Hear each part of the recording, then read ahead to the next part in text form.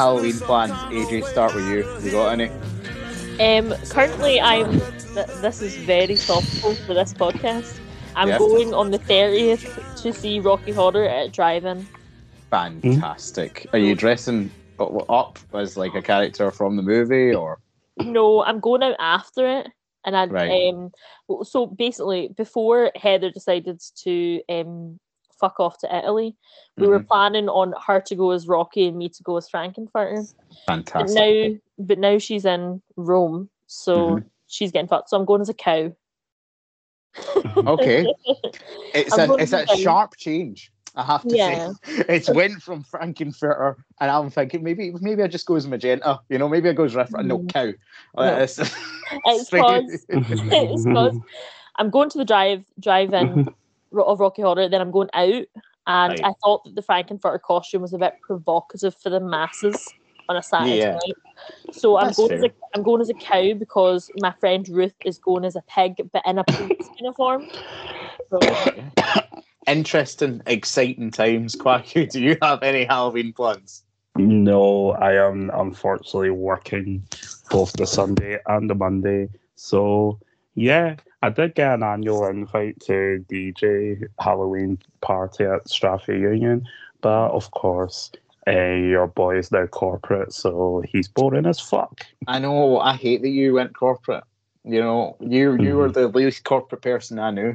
I know. Until this job neutered you. What's been your favorite? What's been your favorite costume you've worn in the past? Oh, see, I normally like. I'm not one for. I've bought a couple of costumes, but I'm one for making up my own shit. Right. And Mr. T was up there, dressed up as B.A. Baracus. I got my hair shaven like him and everything. That was a regret. No, that's great dedication to the role. I appreciate that. That one was cool. I dressed as a pimp. So, I have also dressed as a pimp. You're the least pimp person. AJ, when this is done, I'm going to send you the photo. It's iconic. It's iconic. In fact, you know what? Let's compare pimp photos. I'll post mine in the chat. Right? It's because I was in Boston at the time. Oh, right. And I didn't have a lot of options, so I just found someone's like vest top, and I was like, right, okay, if I get like a purple funny coat and a hat, this will be fine. And a cane. I found a cane as well. And it worked out very well. See, my cane was a putter, a golf club putter. That is also fantastic. It should be used for a movie character one day, I think. I'm going this year as Fat Thor from Avengers Endgame. Is my costume. The thing is, you pulling that off very well, dude. I think I can pull it off very well. The problem is, right, a couple of months ago, I wouldn't have needed a pillow, but because I went in that pure PT fitness thing, I was wearing it the other day, and I was like, I should have left the PT till after Halloween, because now I feel I need a pillow to really just because I've waited, and now I'm like, I'm in somewhere between a no man's land. I'm not in the place where I could be actual Thor. However, I'm no longer in the place where I'm playing a believable Fat Thor. So I need help. So why don't you just do Thor and just bronzer some abs on? See, I disagree with bronzer and abs on.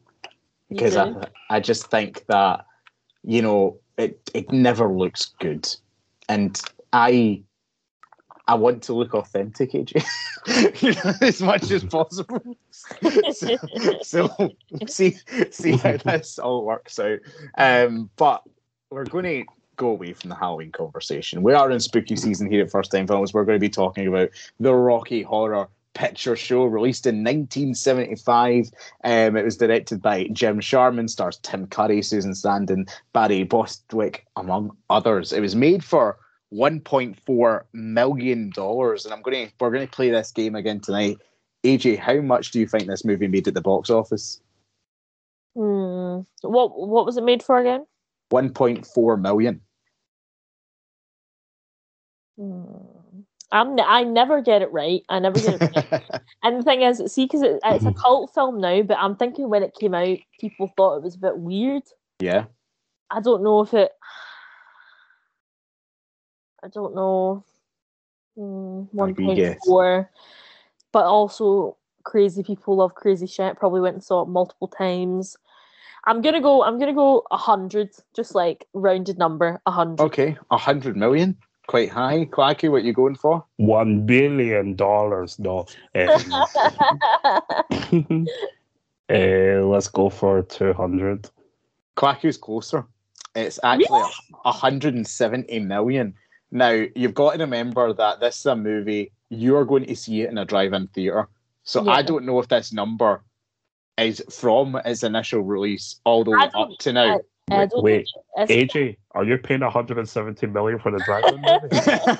What kind of money have you got? AJ's paid 170 million for a drive-in. She can fund my next movie, but that's beside the point. If I had 170 million, do you think I'd be working? Yeah. No. I would be working. in Mauritius, lying down while my assistant plans my next movie. Never mind continuity. No, but all I need is the measly 500,000. You have another 165 million. If I had 170 million, David, I would give you at least a mil. A mil. That is so nice. That's so nice because David won't even get a penny. I'd give you a sweet mil for and then like for a good credit, you know. Yeah, fantastic. Not that I need the credit, but I just like to be involved. Well, we'll talk later, AJ. You're talking my language here, but you were further away than Quaku, so you lose again at the box office game. But not good with the money game. Yeah, you're terrible at the money game, but you are good at talking movies, which is why you are here. Do you remember the first time you saw the Rocky Horror Picture Show? Yeah, no. Yeah, No. I remember the first time I showed it to someone else, but I don't remember the first time I saw it. I think I was definitely in high school. Okay. And I remember my friends talking about it, but I had never seen it. Mm-hmm. So I'm assuming I must have watched it with my friends. Like my friends in high school must, like the little gay babies we were. Somebody must have showed me it. And then I remember I was in the charity shop, must have been about 16, and I saw a copy of it and I bought it and I took it home and I showed my little sisters. Oh, fantastic. And then, that was around the same time or a couple of years before the Glee Rocky Horror episode was. Oh. And then after the Glee Rocky Horror episode, everyone was talking about it. Yeah. I don't know, my time scale's all built around the Glee Rocky Horror episode. I do have to say, there's one Glee performance that I do think is better than the movie. And that's Science Fiction Double Feature, which I think Naya Rivera does in the show. Yeah. Well, I think her vocal performance is obviously better. Technology and technique. But Glee's lacking in every other area. Every other area, 100%. Now, Quaku, I believe that today this is your first time film, as per usual. With yourself on the show. Whoa. I watched it last week for the show. It's a longer time gap than usual, I'll give you what that. Were you expecting? See, when you went into it, did David tell you anything about what it was about? No, he has a habit of doing that. Like when, for example, the film that I'll never forgive her for, Shit of Ages. Rock of Ages. I'm still sorry about that one. No, you're not. I'm not. You're not. Don't even lie. What do you mean? What was wrong with Rock of Ages? He hates it. What was right with it? I quite like Rock of Ages. Not even Stacey Jacks could save it for Quackers. The sex icon. Jesus Christ. So Quacky, what you make of Rocky Horror? Yeah, it was up there. It was interesting. The first thing I said to my girlfriend, because I watched that at her house, and she went away for a bit, left me to my devices, and then kind of came back with like 10 minutes to go, because she's seen it already. And the first thing I said is for a 70s film, is way ahead of its time. 100%. And I think that's a big thing, AJ, because we talk about why this film has such a cult following, but I think it's because at this time there were not a lot of movies for queer individuals being released in the cinema. This is definitely one that found that audience at the time. Definitely, and it's become obviously like a massive cult now. Like people will, like, there's showings of it, there's live sing-alongs, there's like everything. You can go to any, like, loads of Rocky Horror like show themed club nights and all that, because it's became such like a queer cult thing as well, because it's just so different. And I think that's what it's all about. It's all about being different in a time where not a lot of people were, and I think that's why a lot of people relate to it. Yeah, 100%. I think it's everything from the costumes to the sort of general sexual fluidity and ambiguity that's going on within it. It's absolutely fantastic. But Kwaku, we need to talk about the sort of the film in depth more than its impact. Let's look at the film itself, and it starts off with the criminologist narrating the tale of Brad and Janet, and the criminologist pops up again throughout this movie, just sort of informing us of what's happening. He injects himself into songs like The Time Warp. It just cuts back to him, and he's like, "It's just a jump to the left." Like, what did you think of the criminologist as the sort of framing device of the film? He's like the original, saying in rap and hip hop, you always have the original MC. They're always like the hype man, the OG, as they would say. It seems like this is the original MC. I think it was unintentional, but yeah, he is the original MC in this one. He is the original MC, according to Kwaku. AJ, do you agree? Obviously, it's actor Charles Gray who's playing this, and he's known for playing villains, really. He was Blofeld in the James Bond film Diamonds Are Forever, and he was also in Mycroft Holmes in Adventures of Sherlock Holmes, so it's quite a big name to be in that part. Yeah. I think, again, it's one of the things where it's like people who, because he was such a big name, like people who maybe wouldn't have watched it were probably like, why is he in this? What's it about? And that's probably been another draw, but yeah. Yeah, 100%, 100%. But then we get to meet Brad and Janet. They're at a wedding. They're just like, oh, when am I going to get married? And we get the "Damn It, Janet, I Love You" performance as he engages. But what are your thoughts on Brad and Janet at the beginning of this movie? They're just that sort of heteronormative couple. Do you find them irritating? Do you root for them? What's your Brad and Janet thoughts? Well, obviously, on like first watch, you think that they're just like normal and boring, and you're like, oh, I hope something weird happens to them, and then it does. Then later on, you realize like the whole point is that like they are both like in their own right sexual people and with sexual fantasies, and they're both a bit freaky, and it's like, I think that's like the point of having them be so normal at the start, is that you realize that even normal people like have a little freak on. Do you know what I mean? So at the start you're like, why are we watching like EastEnders? Yeah, that was the straightest, most boring thing I could think of that quick. I was like, they're ready to get on in a church, I think. See that church? I mean, there must be no time spared. It's quickly shifted from a wedding to a funeral. Yeah. They've got money to make. Yeah, 100%. I think so. And the movie's got money to save because it reuses so many actors as well in the background. But that's meant to be a foreboding, I'm sure. Oh, 100%. And also to save on the budget. They'd only have 1.4 mil. Yeah, also saving the budget. But Kwaku, the tire goes, they're stuck in the woods. They see this house in the distance and they go inside.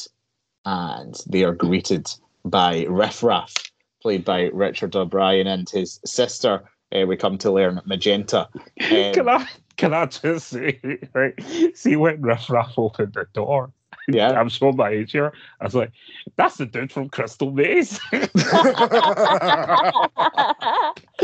was so happy. Who hosted Crystal Maze? Was that Jasper Carrot? Was that? No, it was Richard O'Brien. He hosted it for a good while. Oh my God! Did he host Crystal Maze? Yeah. No fucking way. He hosted honestly, he hosted Crystal Maze. No chance. So, what the hell? So when he opened the door, I was like,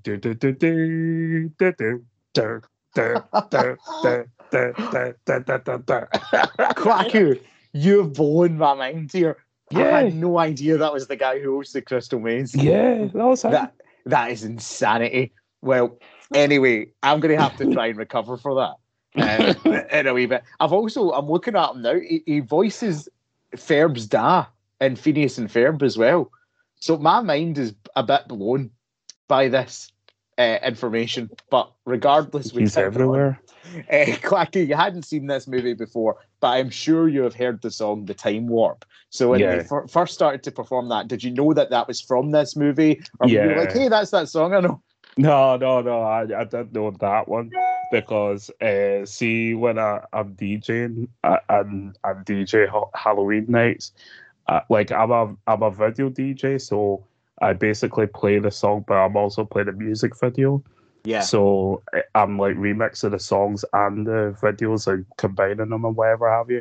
So when I do play the Time Warp, it is actually like, it's not like movied out, but it's clips taken from the movie and made into a club theme that makes it work in a club. Nice. So I don't know. So I've seen the video that I've obviously mixed, but not looked at it properly. Didn't even realise that's the Crystal Maze dude. It was only when he opened the door. I can't wait for Quacky's next set when he just points out to the crowd, by the way, if you look here, that's the guy for Crystal Maze. Yeah. It's uncanny. It's like he opened up one of the games in the medieval sector. That's fantastic. There'll be some American people listening to this thinking, what the hell is Crystal Maze? If you don't know what it is, you need to go and look it up. And also, because I mentioned Jasper Carrott, there's a show called Golden Balls in the UK that you also need to look up, because that had some of the most iconic moments in TV. But anyway, AJ, we make it at the time. See it, because it's divert. See, if you're on Golden Balls, both your balls will be steel. You don't even have a split ball yet. I don't know. Because the tactics of Golden Balls, you need to be sure that they're not stealing either. So some people don't care. Some people are just savage. Yeah, I know. Especially, do you remember the blonde woman that was basically begging the other guy not to steal from her? Yeah, and then she stole. And then the look at the camera, that was excellent TV. But anyway, I digress. So we make it out of the Time Warp, and AJ there, the Brad and Janet are like, we've had enough of this. These people are weird. They're making me feel things. And down the elevator comes the sight of Dr. Frankenfurter. It is Tim Curry. They are singing Sweet Transvestite from Transylvania. Tell us about the importance of this moment in cinema as a whole, because this is fantastic cinema right here. Well, this is the moment where the status quo goes out the window. Mm-hmm. This is it. They broke down. There's been a disruption. They go and try and fix it, and they're like, no, let's just leave. And then they're like, no, you can't leave. And down the elevator comes Frankenfurter and changes both their lives forever, and changes my life too. So yeah.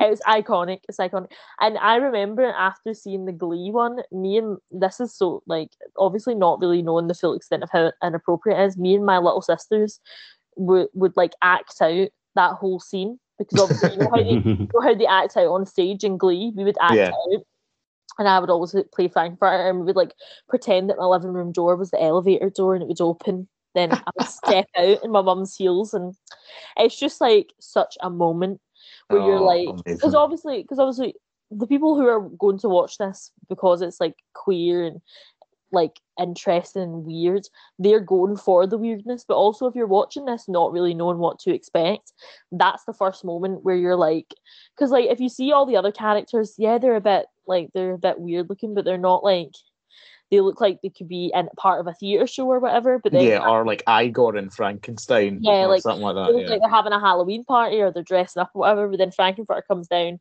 and you're just like, there's some kinky shit going on here. Yeah, some kinks are going on. Well, Quacky, is that your reaction when you saw Frankenfurter?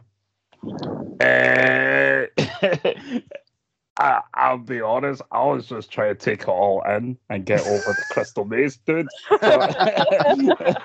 It was. I mean, my first thought was also the fact that they've turned up to. I mean, imagine breaking down and you turn up to a place to make a phone call, and then you're greeted with all of that. And I don't even think they still made that phone call. So yeah, 100%. Kwaku is watching it thinking that is the guy for Charlie's Angels. What is he doing here? Which is probably where I saw Tim Curry for the first time. I've talked about in fact, I didn't see him for the first time in Charlie's Angels, but I did see him for the first time as Long John Silver in Muppet Treasure Island. Is probably the first time that I saw Tim Curry. What an iconic! I spoke to because I think Jack wanted to do this show, but he's away to Spain, the lucky devil, today, and he was saying just how much he loves Tim Curry, and I was like, I don't think you can truly love Tim Curry till you see this movie. Like this is Tim Curried up, you know. This is Tim Vindaloo, as it were. You know, the hottest version of Tim Curry there is. I'm just completely all here for it. But he's like, come up to the lab and see what's on this lab. And they go up and he's like, right, okay, I'm gonna make a man. It's a big hunky blonde man, Rocky, here he comes. And then things start to go awry, AJ, because a big singing man on a motorcycle bursts through the wall. Oh, yeah. To reveal himself, a man who would do anything for love, but he won't do that, is Meatloaf.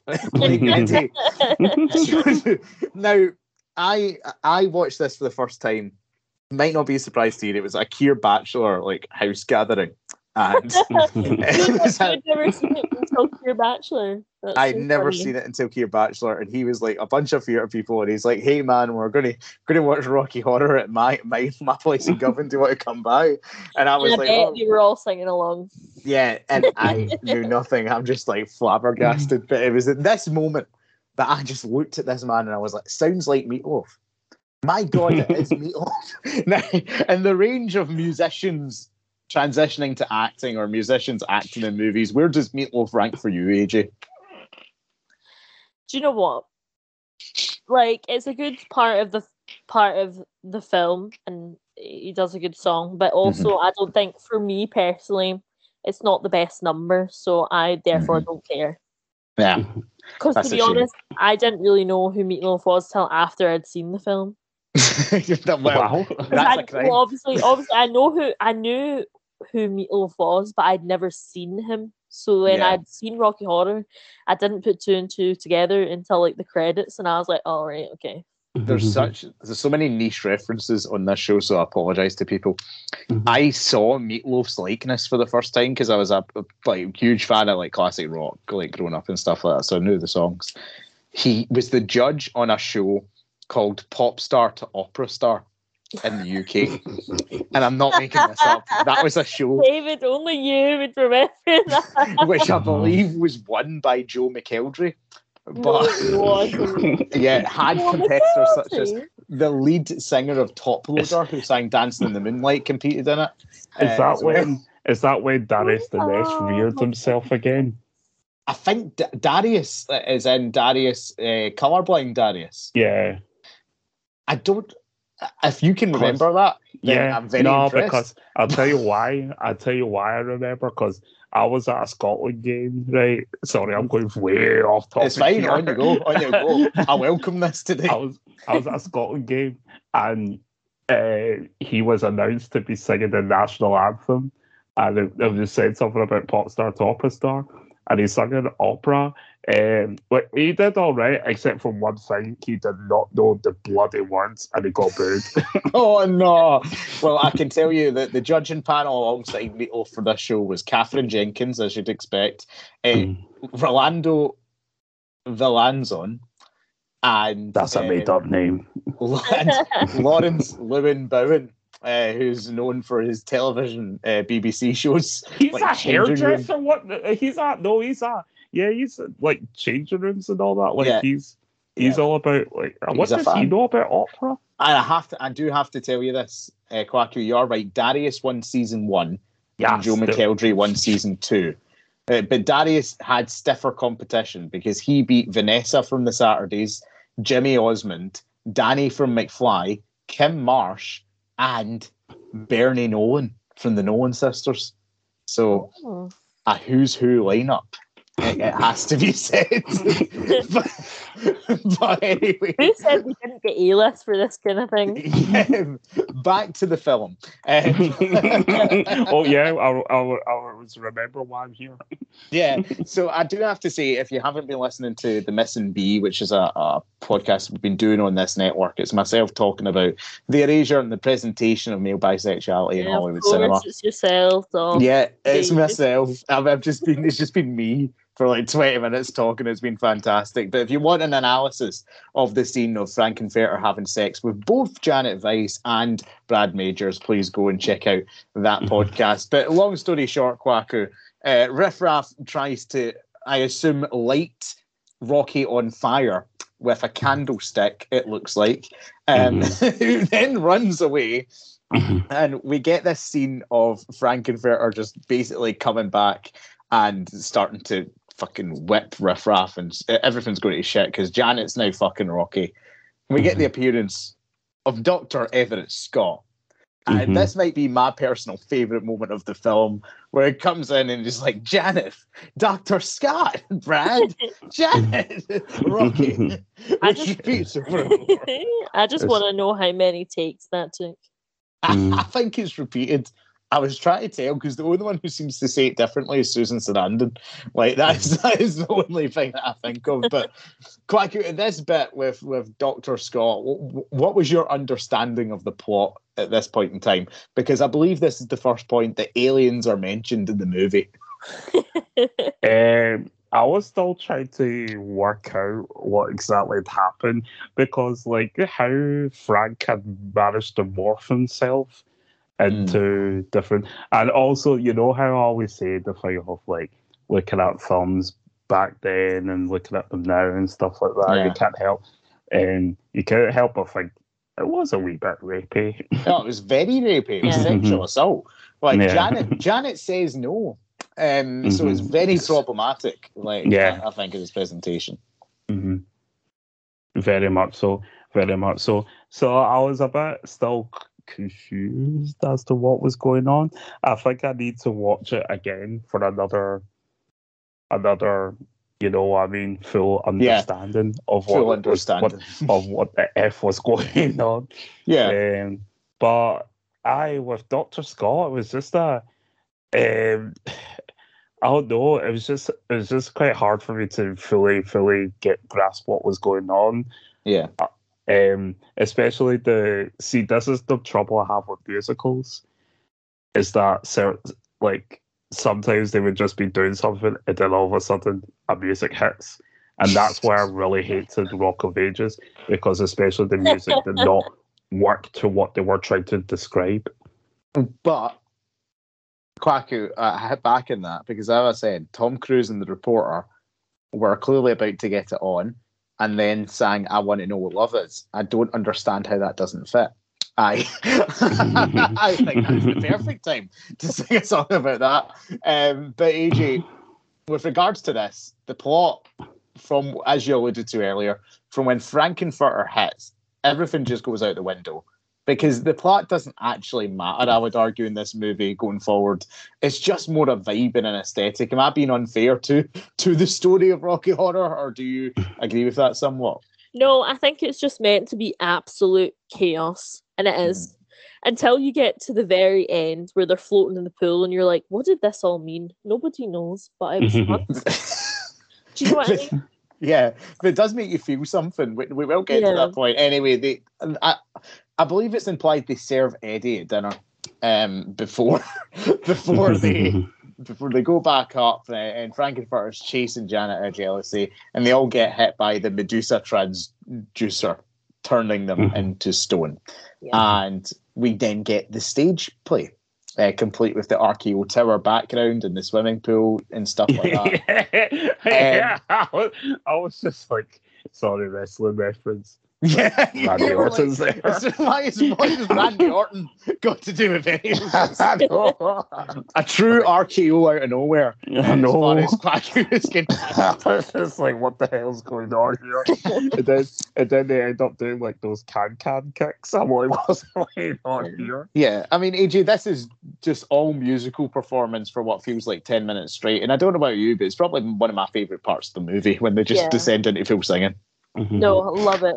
Love it. And that's what it's all about. It's all about performance. So they're serving performance here for a film. I think it's like 7 minutes.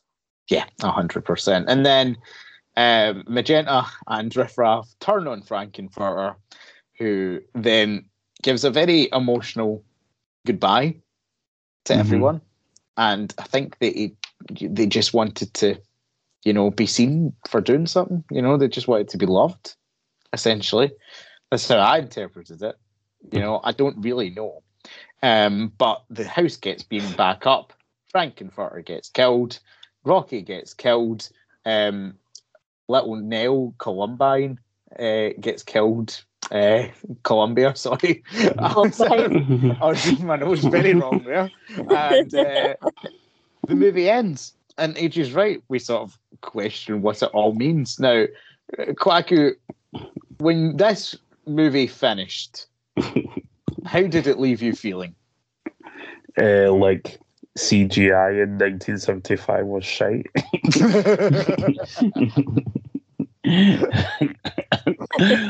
Oh, the most pathetic laser beam ever known.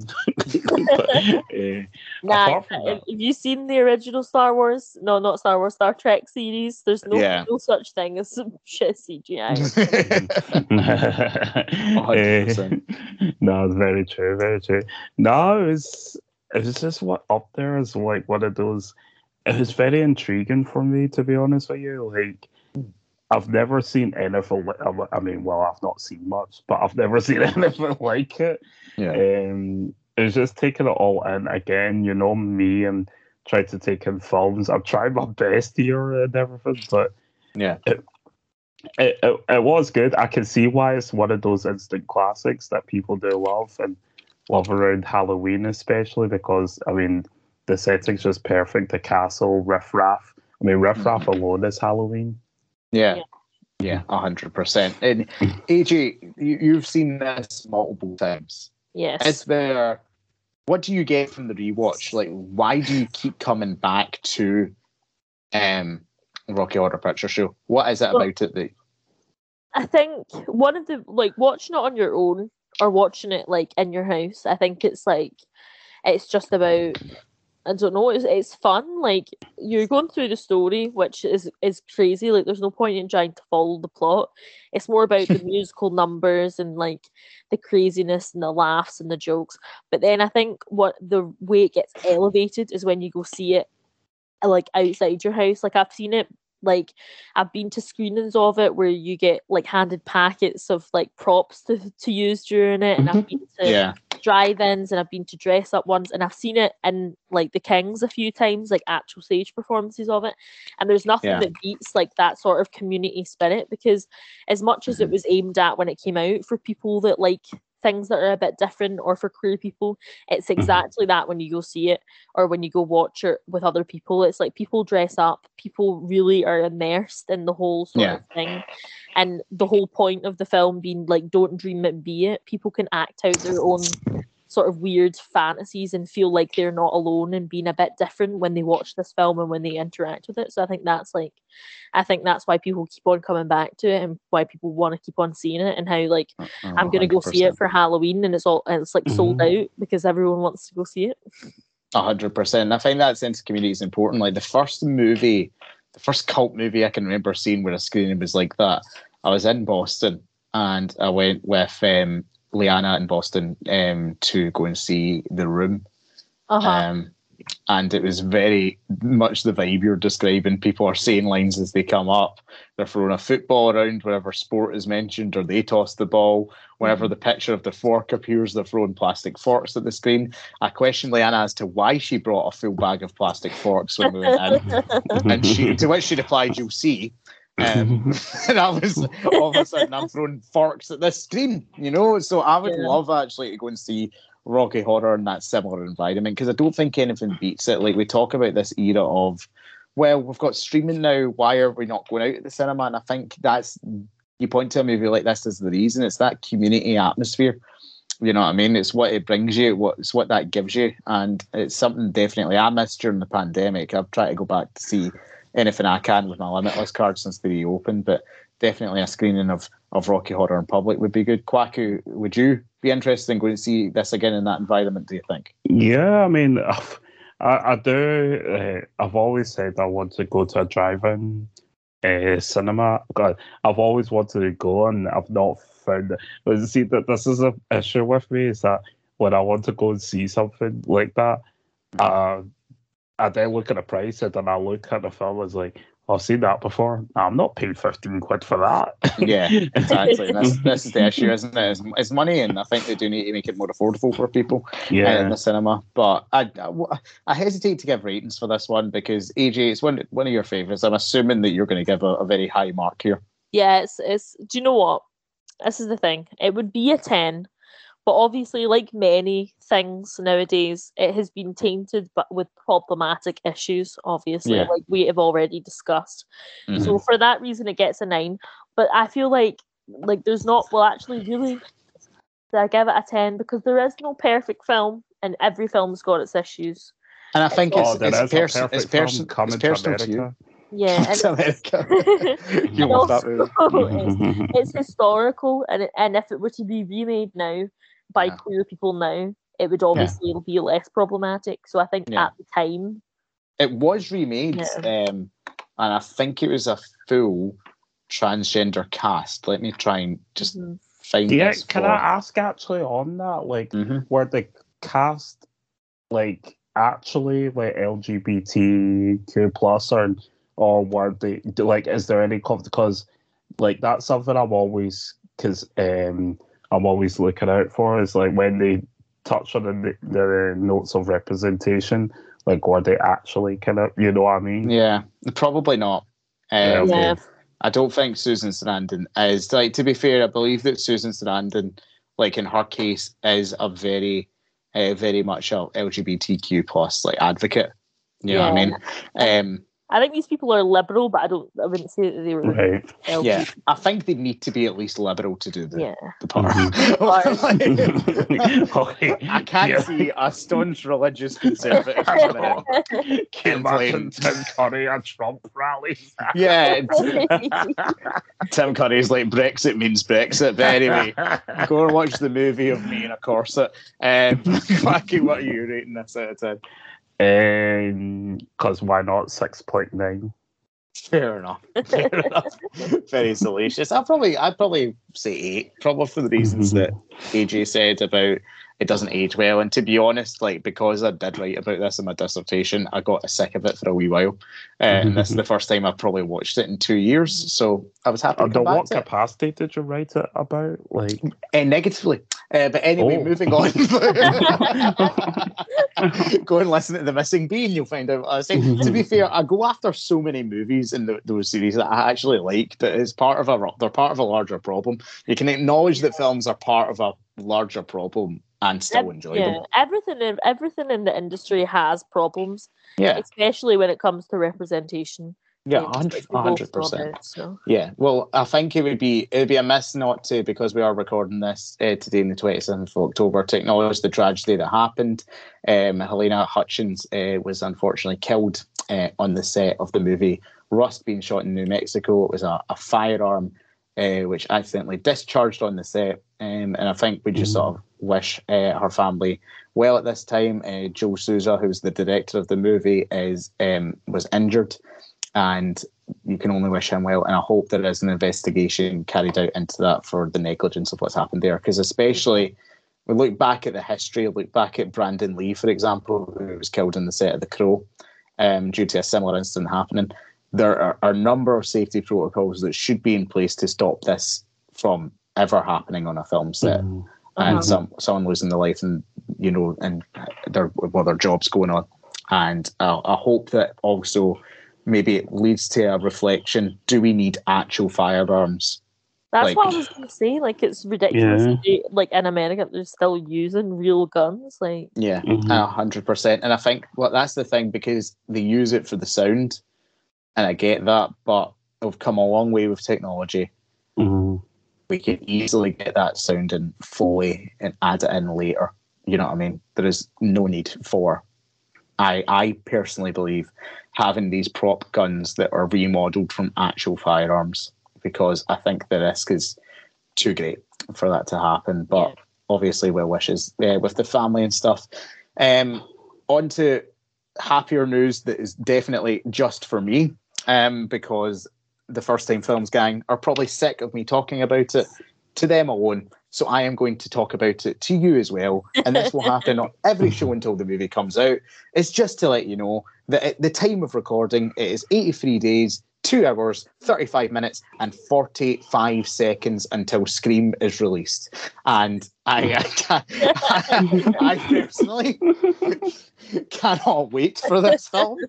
I watched, I'm not lying to you, over the past week, I rewatched all 4 Scream films and had some thoughts about Gail Weathers, which I tweeted out, that woman is the real MVP, does not get enough credit. And the moment that Dewey tells his wife to stay out the investigation in Scream 4 is when Dewey was dead to me. Because let me tell you something, you ignorant bastard, all right? She did more to solve those murders of 3 serial killers, I mean 5 because 2 of them were like doubles, than any other law enforcement official in the series. Did she get money out of it by writing a book? Yes. Was she a selfish bastard? Absolutely. But that does not mean that she was not effective at her job, Dewey. And I swear to God, if Gail and Dewey are still together at the start of Scream 5, as much as I love the franchise, I may walk out. Because she doesn't need that. She should be living her best life as a reporter, away from Dewey.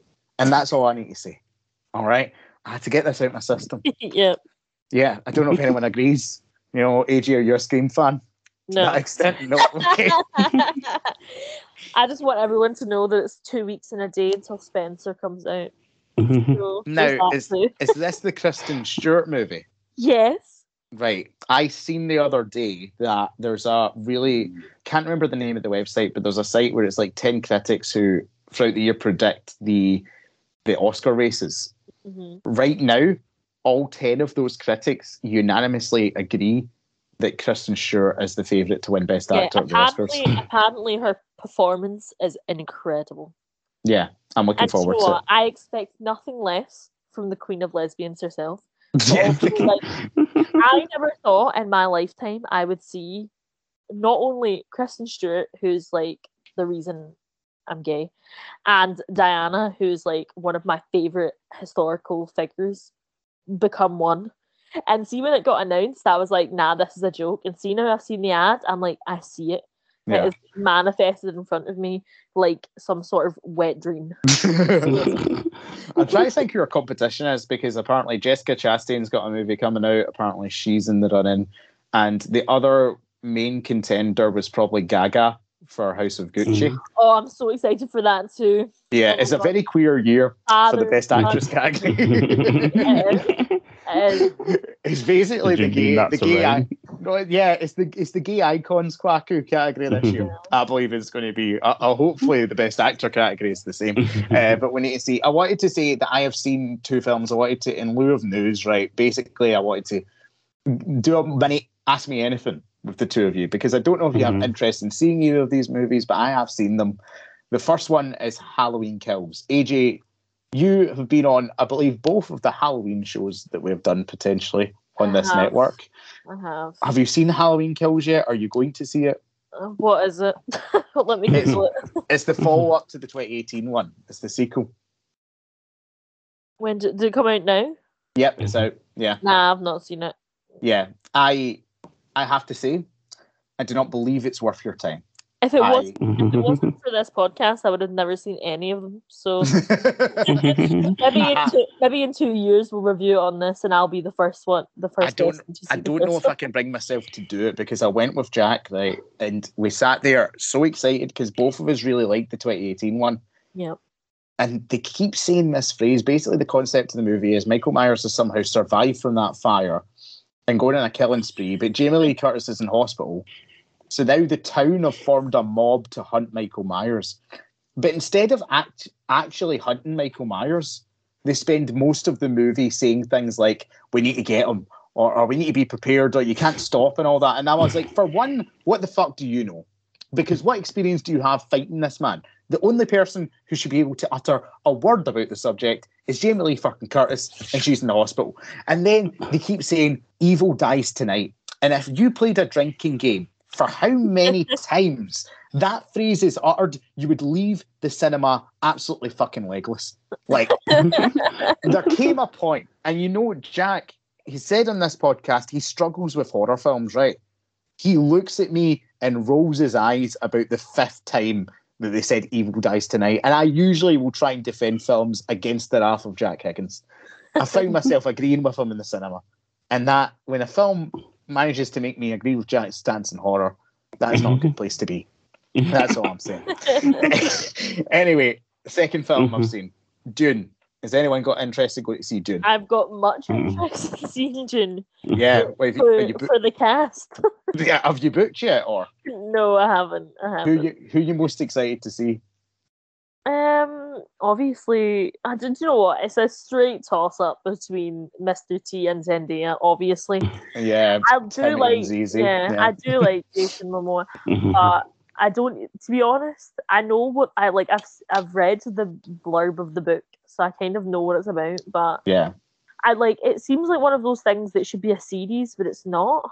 Do you know what I mean? Like, is it meant to be part of a series? This is it's definitely a part one.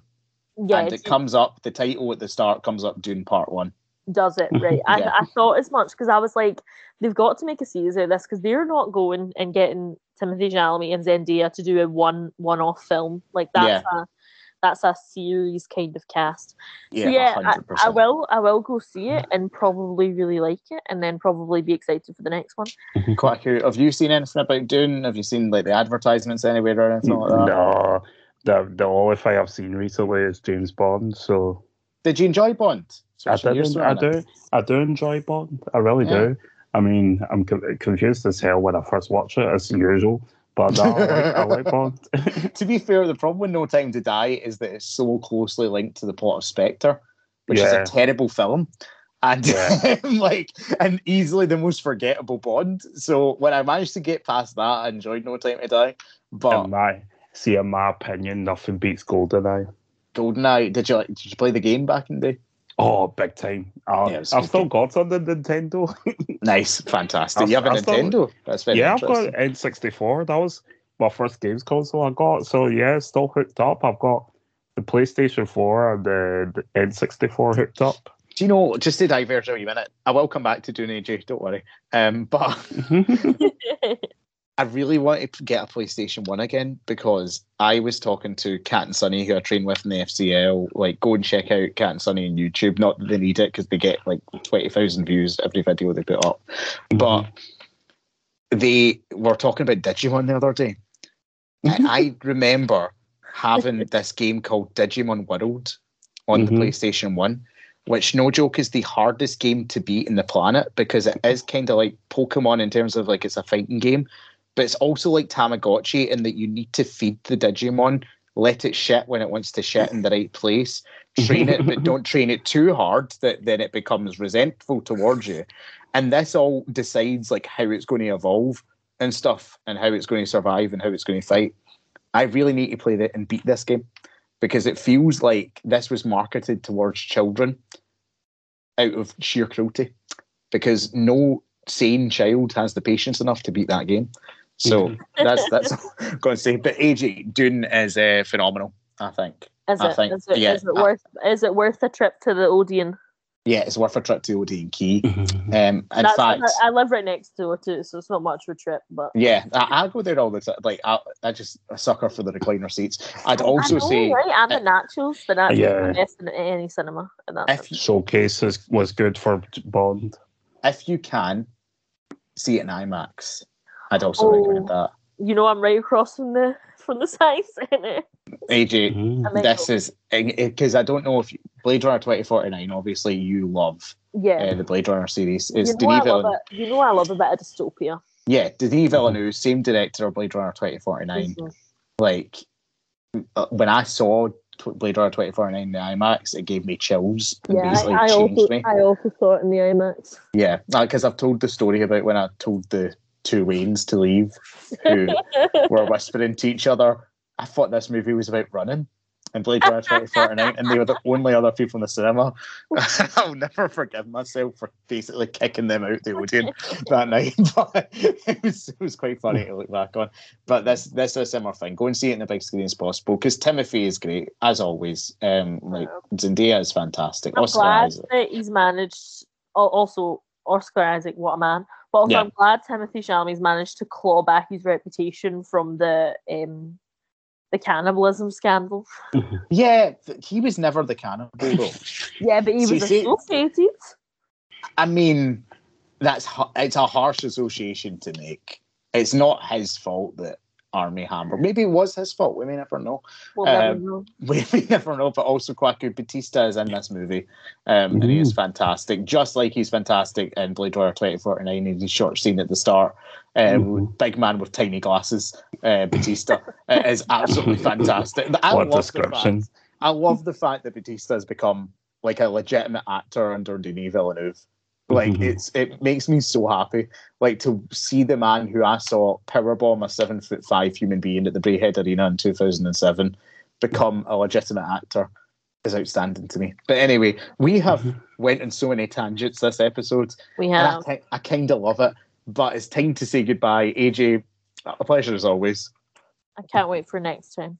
Yeah, I don't know what next time will bring, but we'll see. Hopefully I'll see June, and then we can talk about what I've just Googled, which is Oscar Isaac's nude scene. So he is nude at one point.